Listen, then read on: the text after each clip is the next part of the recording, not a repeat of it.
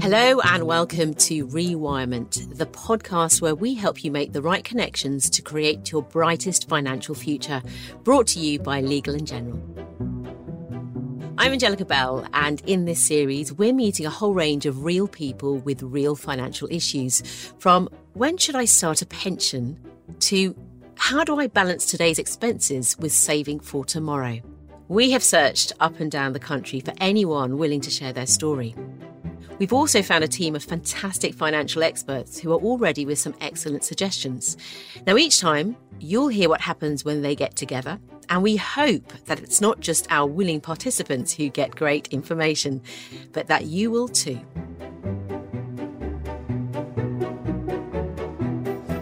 This time, we're dealing with something lots of us wonder about. Is it possible to retire early, say in your 50s? It's an appealing idea, isn't it? Being financially secure enough that you don't have to work, and being young enough to really make the most of all that freed up time to travel, pursue your passions, not having to worry about making ends meet in the way you might have done in the past. But how realistic is it for most of us? Well, today we're meeting two people looking for the answer to exactly this question, but whose circumstances are really very different. So first of all, let's say hello to Gwen, who's with us now. Hi, Gwen. Hi. How are you? I'm very well. Yourself? I'm really well, thank you. Thank you for asking. No problem. Now, I've been reading up about you, but I'd like you to tell everyone listening a bit about yourself. I'm Gwen. I'm 44 years of age.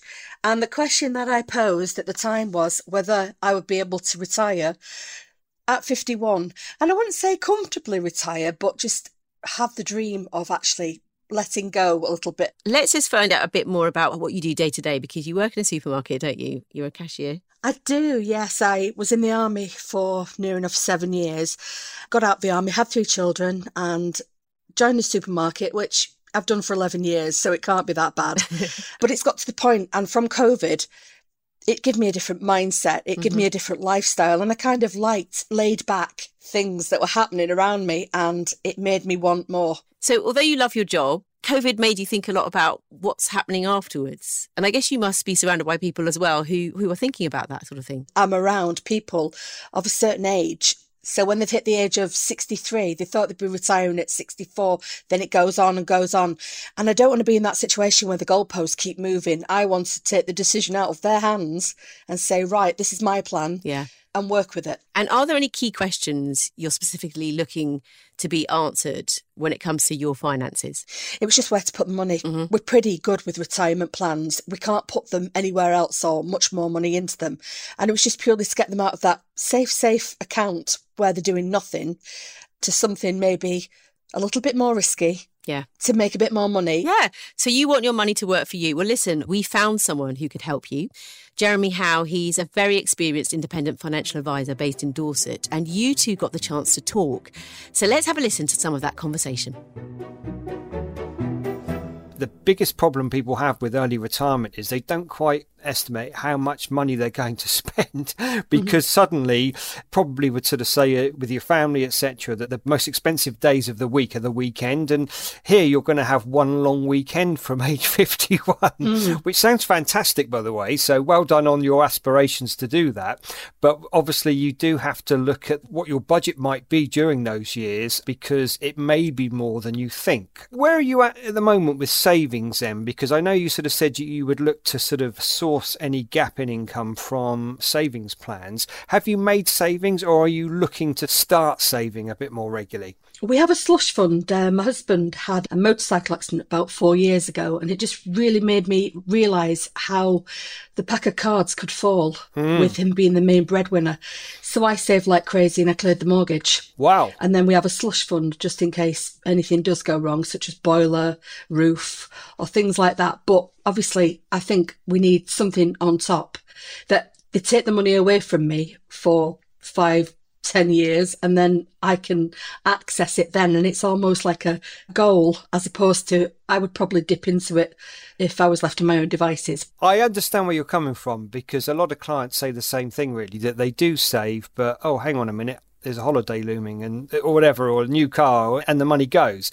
And I guess where a financial advisor comes in, that we can sort of start you up with some sort of regular savings, which is a bit more disciplined saving, where every month from direct debit money gets paid into an account. We would kind of sort of think, well, if we can keep it there for sort of 6, 7, 8 years, it's open-ended, that would make absolute sense, because that would tie in very nicely with your income needs at that time. The thing to say too, because I know you were asking a little bit about ISAs, and if you're not too risk averse, a stocks and shares ISA over that sort of period of time could work very nicely for you. At the moment, the ISA limit is £20,000 per individual per year. So, quite a lot of money. And when you come to draw on those funds, they are actually tax free in your hands as well. The downside to that, in a way, is the fact that you've also, to invest in that kind of arena, you've got to have an element of risk. At the moment, as you, I'm sure, are aware, we are living in quite volatile times, so we have to be mindful of that. How do you generally feel about sort of investment and risk? Have you taken any financial risks that I should be aware of that are either come off or not? I'm more of a middle of the road person. I don't want to do something too risky, because obviously I have dependents. Yes. And that would worry me a little bit. I'm not that safe that I would want to get 0.0001% savings like we're getting at the moment. That's a slight exaggeration. But middle of the road, where there are slight risks and it just goes up nicely, as opposed to going up frighteningly or going down frighteningly. I'm just a little bit wary of that. That's fine. I think it's worth saying too that because of the time span that you've got before you sort of reach that age when you might want to slow down work-wise, we've got time for the markets to do all sorts of things, go up and down and sideways, and still in sort of 6-7 years time or whatever, you're going to be in a position where you've got a nice little return on your savings. The other thing that I think you need to sort of consider is that at 51, you're still going to be young. Well, certainly young in my eyes anyway, because and with that in mind, what we find is with a lot of clients, it's just a lifestyle thing these days, that they might not want to do what they're doing, for 40 hours a week at the moment, but quite honestly, to sort of be working full time and then going to doing nothing in the work environment is not necessarily the right thing for you. And it may well be that nearer the time you decide to do some part-time work, that type of thing. And that is something that we would take into consideration when looking at what your income needs are there. Yeah, we don't want to fully retire. As and when needed, we'd probably do some agency work. We both have licenses from the Army for HGV or LGV and warehouse. Oh, wow. So we'd probably use that as and when the market wanted it, really. Well, there we are. We don't know what the future holds, but that is a real opportunity. And you always sort of feel there is always going to be a demand for drivers, isn't there? Yes. I was going to ask, with reference to the ISA with stocks and shares, how much would you invest a month? Because I've just come out of the government help to save, where again, £50 was took away from me, but it also had a very good interest rate if you left it alone. That's a very good question. I'd put it back to you and sort of say, what are you looking for at the end of any given term? And we would kind of work our way around that. You sort of said at the moment you've been saving £50 a month, and with most sort of stocks and shares ISAs, that would be a starting level. But the other thing which I think is interesting with ISAs, if you were saving, let's say, for example, £50 a month, £600 a year, if for whatever reason there was a bonus at work or anything like that, you could pay in a lump sum alongside that as well. And so they are incredibly flexible. If in a year's time you had a pay rise and you thought, well, I'd like more of that to go towards my future savings, there's absolutely no issue with you increasing your savings by, another £20 a month or whatever. The other thing that we do these days often is looking to achieve over that period of time. So if you sort of said, I've got a goal that I want to save, for argument's sake, £10,000 by a certain date, we would then look at what you need to do to achieve that. And obviously it's only a guesstimate at best because of the fact that, we don't know what the markets are going to do, etc. But, what we can do is give you a little bit of guidance. For any transaction that we do with a client these days, we do very much look at budget analysis to know what comes in, what goes out, and what's spare. And that's always a really good exercise for the clients as well, because sometimes they go, really? We spend X amount on eating out or coffees or whatever it happens to be. It's mainly going on petrol at the moment. Seriously, that's our major outgoing at the moment is fuel. And that came from nowhere, really, didn't it? You know, a few months ago, we would have been horrified at what it cost to fill up the car now. But that's not going to go away in the short term, certainly. And again, this is the issue with your overall plans, because we've got to make sure that you can live comfortably if you are either reducing your hours or, you know, stopping completely. Yeah, you know? I've got an army pension, which I'm allowed to apply for when I'm 60. Correct, it's another 15 years away, that. My husband's pension's actually kicking in next year. I have a pension that I can't really put much more into with a well-known supermarket. And I have a pension that I could buy a meal for one with from a local authority. It was £34 I get. You are in a similar place to a lot of clients these days, where they have various career paths, and sometimes you do find yourself with a bit of pension here and a bit of pension there. Again, an advisor can collectively look at those for you and just make sure that you're making the right options for them. Because you sort of said too about having a personal pension sooner rather than later, didn't you? Do you know the values of that? Do you keep track of that? I do, yeah, but I must admit, they're just like figures to me. I don't really understand them. I'm just hoping it's a happy surprise at the end. But I do know that I put down for 55 to collect it. But I won't. I just wanted to put that goal in. But I already know that they've put that age back up to 57 when you'll be able to draw it. I think it's been written into the contract that I would have to be over 57, because I think they're that frightened of people drawing on the pension and running out of the money. There is an issue there in legislation. It's being considered at the moment because of the 55/57 issue. But that's a good plan, really, when you sort of say, well, the plan's there, I could take it, but I won't, because the longer you leave it there, if it's in the right funds, etc., you will enjoy growth, and it'll last that much longer when you do look to draw that plan. But again, engaging with an advisor would help you, because if you selected those funds some time ago, and they haven't been looked at since, they may not necessarily be in the right place now for you. If you had a sum of money in the bank and it wasn't making any money, you'd probably move it to another account. And sometimes things like pensions get left behind because people think, well, that was then, it's just running along in the background from a previous job role or whatever. And it really is worth considering what your options are with those plans. Where savings are concerned, there are grey areas, such as people, myself included, keep our money in one particular bank where, again, the interest rates are abysmal. But my husband won't change it because he's been with that bank since he was 16.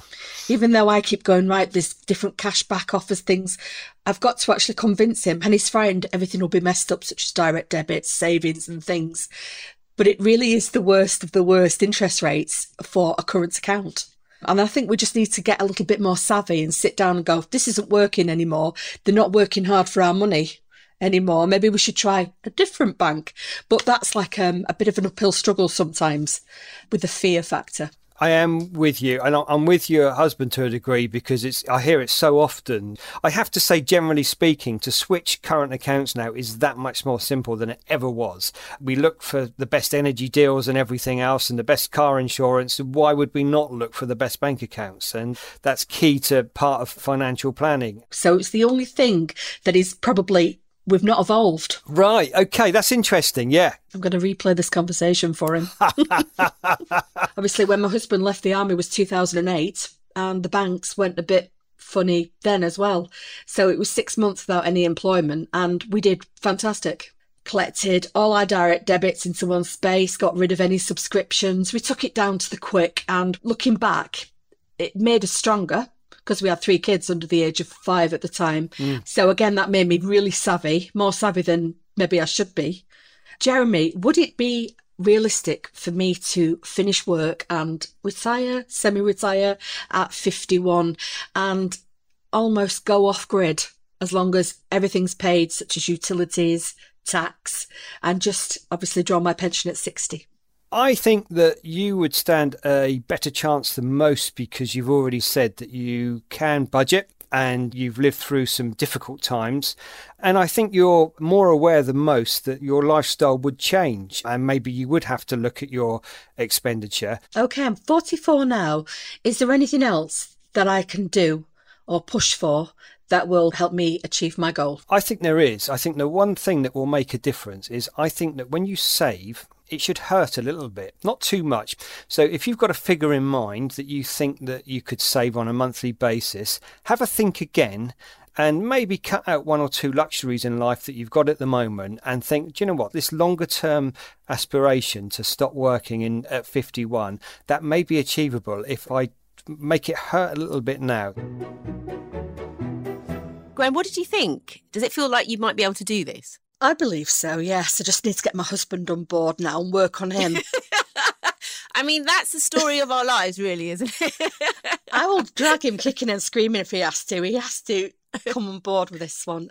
He's given me a lot to think about, a lot to sit down and have the conversation, probably over a glass of wine with my husband, and go, right, we need to do X, Y, and Z.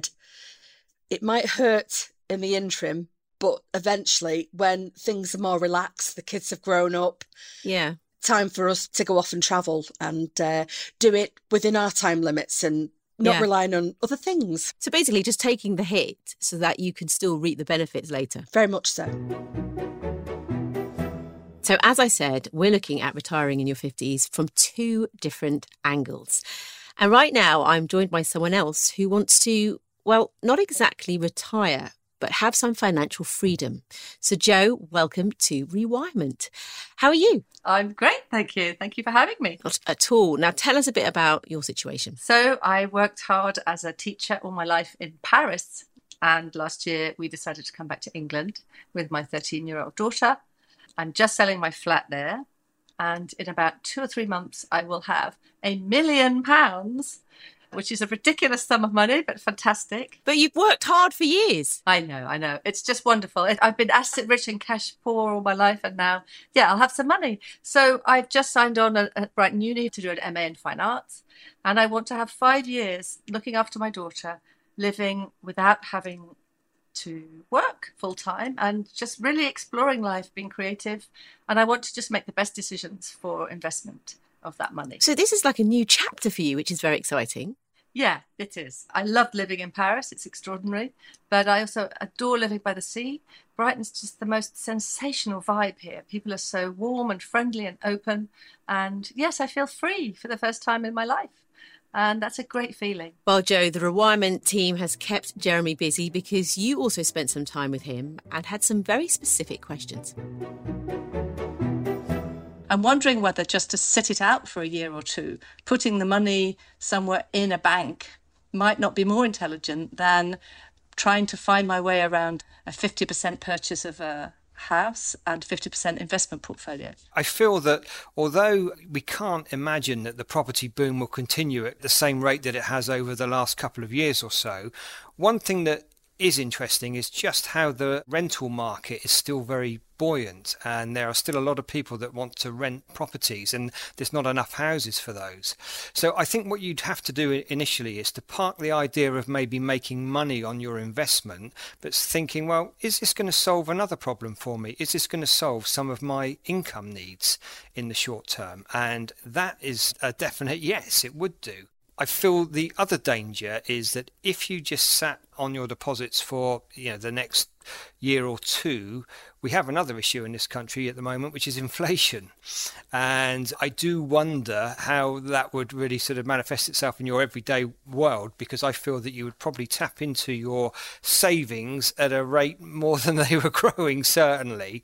I think what you need to do is to maybe, let's have a look at the property market. If I bought a property for, I don't know, let's say £350,000, what kind of rental yield would that give me? And then you've got to think about the other issues, such as, would you want to manage that rental property yourself, or would you want to bring in an outside agency to do that? And where would you buy the property, as an example? So all of these things you need to be given sort of consideration and thought before you sort of proceed. But certainly, with the investment markets being as volatile as they are as well at the moment, and the economy as it is, I certainly feel that property would be the foundations for what you're looking to achieve. And if you consider that in 10 years' time you're going to receive a pension income and you're aware of what that is at this stage, it may be that you could buy a property with the view of keeping that property for 10 years, if you like, to help bridge that gap. Are you advising me not to go down the route of an investment portfolio at this time then? Is that really something that you'd be really pretty scared of? I'm really excited by it. I was really excited about the idea for a while until suddenly the world switched around on its axis once again. The Ukraine happened and suddenly there's just so much anxiety. And I'm not saying that at all. I think what you need to do is to tread carefully and think about what your short-term needs are as well.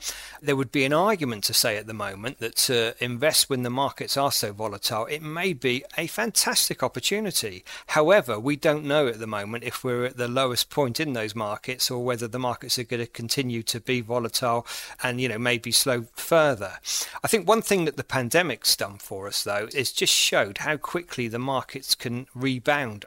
So can I ask you what sort of percentage you would recommend? Would you recommend me putting in 30% of the money into an investment portfolio and the rest in property? Would you say 50-50 was a fair idea? Given that I'm comfortable with a slight level of risk, obviously a medium level of risk. The risk is absolutely critical to what recommendations would be made. But in the first instance too, I think we would need to look at what your short-term needs are as well, because any money that you put into an investment portfolio, if you invested today and then in 3 months' time said, I've overdone it and I'd rather have sort of £20,000 to buy a new car, for example, or whatever it happens to be, that would have been maybe the wrong time to invest the full amount now. And so we'd really need to sit down, look at your plan for the next 10 years. And if you thought that there was a given percentage, whether that be 30% or 50%, that you were able to sort of put away for, 5 to 10 years, then I'd be very comfortable in taking things forward. But I know exactly what I want to do. Do you now? Okay. Excellent. Well, in my plan, I give myself 100 grand floating, which will pay for education, holidays for the next, let's say, 7 or 8 years. And I really want £5,000 a month to live on. And I want to be able to have that as a baseline. So the choices I make are dependent on that. So if I buy a property that doesn't give me that, I'll have to go into some kind of investment portfolio, in order to make that up and draw on that money and not leave it in there. So my idea is not to take it all out after 10 years, but it's to be able to draw on that money every 3 months, let's say, to supplement my income. Yes. So it's really not about investing something to get a big lump sum at the end. I'm not interested in that. Okay, that's interesting, but we still need to consider risk and where we would invest the money, because if, for example, that you invested in a very low risk environment, as an example, even if it was for the long term, it may be at some point that it can't sustain your income over a long period. And obviously one of the goals that you've got is to sustain that income, and it's not a case of maybe making money on the initial capital. However, we can't have that capital run out either. And so these days there are many sort of financial tools that we can use to help guide you when it comes to risk and withdrawing safely from an investment to make sure that it sustains your lifestyle for however long you want it to, really. And we can also factor in things that further down the line, as an example, there will be pension income available to you. I guess, Jeremy, what I want to know, the bottom line is, am I being realistic in wanting to earn £5,000 a month for the next, let's say, 10 years? The capital doesn't have to go up that much, but can I do that? Can I pull that off? Is that feasible with a mixture of sound financial investment and, let's say, one property that brings me rental? I feel that your objectives for a 10-year period would be met. I guess as an advisor, one thing that we always do is sort of say, you've come up with a figure of £5,000 per month, and I respect that, but we would want to sort of really drill down a little bit and say, is that absolutely necessary, or could we start at a lower amount, or are you factoring in maybe some costs that are going to increase in a year or two, or do you need that from day one? And I'll give you an example of where that can be a really big issue, is that if you invested some money today and then drew an income from that immediately, and the markets were volatile and going down at that time, your capital's got to work particularly hard, if you like, if you draw down 60k in the first year from a falling market. Whereas what we'd probably do is say, look, let's keep 60,000 to one side to sort you out for that first year, and draw that from deposit-based investments, and let's get your investment working for you for a year. But the other thing I think is key is that rather than say, will it be enough or won't it be enough, is the fact that as part of our review process, we would always consider, let's have a look at the previous 12 months performance. Let's have a look at your outgoings now and see what's changed there. It may be that your rental yield is such that the investment's not got to work quite as hard. I'm going to sit on the fence, if you don't mind. I do mind. I want certainty. I know.